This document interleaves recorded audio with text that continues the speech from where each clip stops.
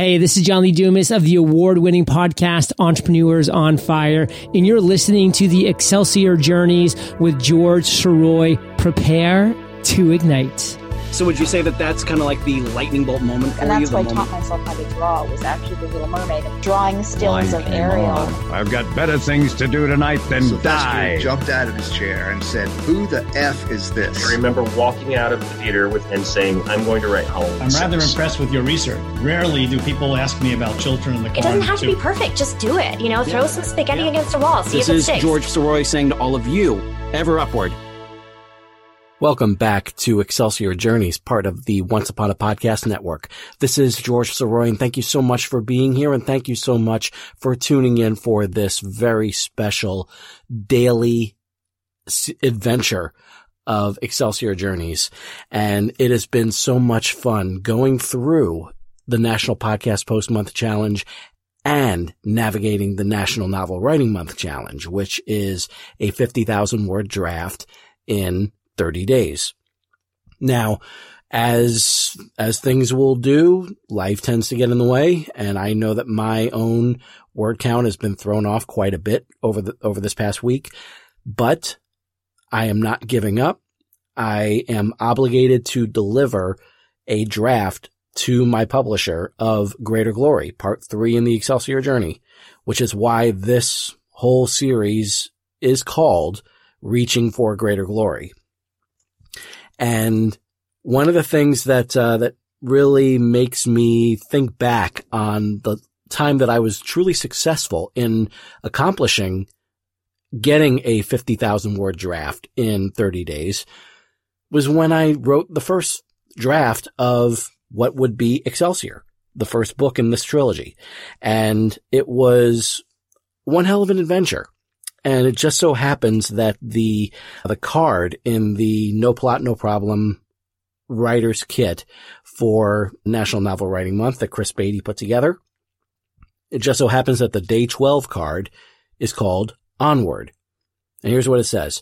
One of the most famous mountain climbers of the last 25 years is Joe Simpson, known not for the number of peaks he scaled, but for a nightmarish climb gone awry in 1985.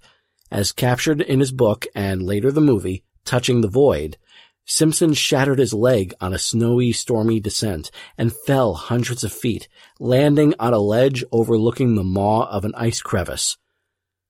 Staying where he was seemed untenable, but the only direction he could go was down, lowering himself into the dark, claustrophobic slit of the icy canyon. Getting back out would be impossible. His thought at that juncture, you gotta keep making decisions, even if they're wrong decisions. If you don't make decisions, you're stuffed. Simpson made it off the mountain with all his appendages intact, and you should take his good advice to heart throughout week 2. Resist the impulse to sit back and ponder. Keep moving forward.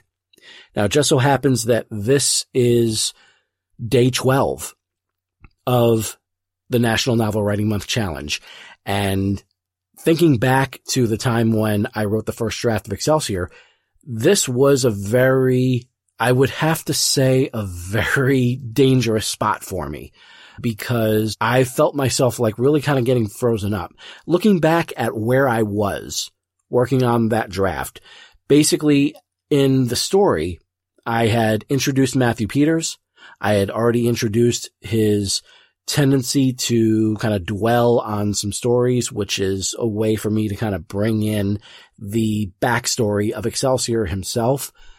And I also got to basically set him up as an underachiever in high school. I got to introduce his uncle Jason. I got to introduce the person who would eventually become his mentor, Dr. Catherine Sierra, aka Elder Clara, and the doctor that she works with, Dr. Franklin Ritkin, and several other key elements. I also got to use that part to have Elder Clara explain what Matthew's true destiny is. And that, of course, is for him to become the host of Excelsior's life force, instead of being the comic artist that's going to take this this creation that he was so confident was his and run with, and all of a sudden become something very special in the comic book lore. And that wound up not being the case with Matthew. He, instead of writing about this character Excelsior and all of his adventures and dealing with the planet DNAP 4, his true destiny is to become Excelsior and actually live out these adventures for real. And so it's at the end of that scene when he stands up to this kid who was bullying him named Nick. And once that happens, then Matthew and Elder Clyra leave the school. Now, here is where I was stuck, because it was just like, okay, now what do I do? I feel like I will definitely be getting Matthew involved in the coming chapter, but I feel like I need to do something else. I need to do something extra, especially because I had such limited characters to work with. And then finally, an idea came to mind, and it became the perfect element that I was able to do moving forward. And that was simply change the location. What is going on planet DNAP 4 while all this is happening around us on Earth? What is happening in the present time on DNAP 4? And so I went there, and that's when I introduced the characters Zorebus and Carini, and brought in Granick and Radifin from a previous chapter. And it wound up being the perfect extra element that I needed, because now all of a sudden I was able to really kind of add in a little bit of extra action, but also introduce these new characters, which were going to play a huge part in getting Matthew to where he needed to be. And so that was, once that happened, and I was able to kind of create this very tense situation as the scene developed. And then in later drafts, that's when I introduced the character of General Hadera. So there's a lot of extra elements that goes into this particular, into this particular segment of the story, which I was just like, all right, I got to get these characters to do something. I got to have them moving forward in some way. And the best way that I was able to do it was to bring in new characters and let them basically set themselves up to be the ones who will be pushing Matthew along and across that finish line to truly becoming Excelsior himself.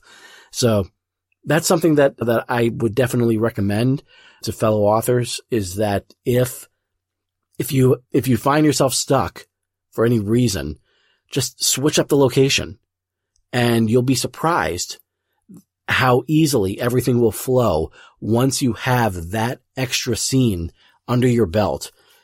Work on another one. Work on something that you feel will just kind of keep everything moving forward. And if you have any sort of mythology or anything like that that's kind of sitting in the back of your mind, but you decided not to use it, if you had a prologue to really kind of set the mood for your story, if you have it and you go forward with it, fantastic. But if not, if you still have all this information kind of sitting in your pocket, then bring out a little bit of it. Have your characters discuss a little bit of it. And then all that's going to do is it's going to whet the reader's appetite. They're going to want to know more, and you're going to want to know more, because a lot of times you're going to be asked to come up with other elements of your planet. If you're creating like a whole new planet or a whole new land or whatever, you got to make sure that this is something that people can sense themselves being a part of. And that is, for me, all the credit goes to Jerry Ann Geller, my story editor, for really kind of forcing me into making those decisions about DNAP 4 itself. But that's a story for another time. I hope that this is helping you. I hope that this show has been helping you with getting through your own issues with National Novel Writing Month.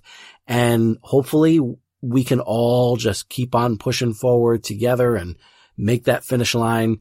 And then we can worry about what we're going to do with it afterwards. But main thing is just get it out there. Get it out there and do not look back. Just keep moving forward. And if you do that, then the sky's the limit. So with that in mind, this is George Sirois saying to all of you, ever upward, and I will see you tomorrow.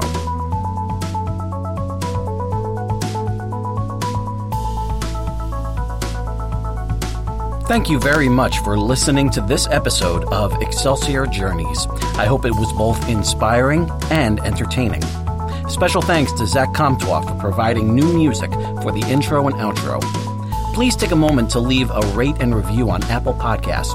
And if you enjoy the show, please share it with your friends and subscribe to your platform of choice by going to he'sgotit.com/podcasts. While there, you can also fill out the application to be a guest, inquire about sponsorship opportunities, and click on the Buy Me a Coffee link if you wish to give your support to the show. All interaction is very much appreciated. If you have a question, comment, or suggestion for the show, please direct it to george@he'sgotit.com.